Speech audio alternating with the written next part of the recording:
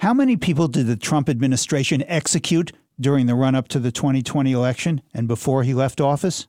My name is Ramsey Clark, and this is the Civil Liberties Minute with ACLU attorney Bill Newman.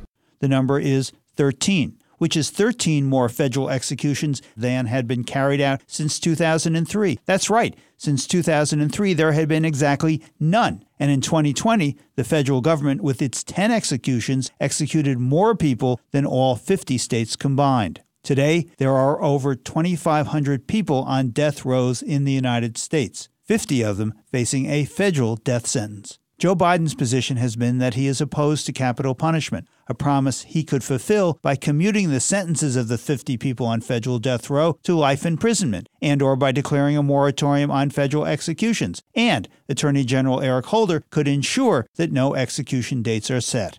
New death sentences imposed countrywide have dropped from a high of 315 in 1996 to 18 in 2020. And the number of executions carried out has dropped from 98 in 1999 to 17 last year, including the 10 federal executions. All of which means that the death penalty in America slowly, however slowly, thankfully, is dying.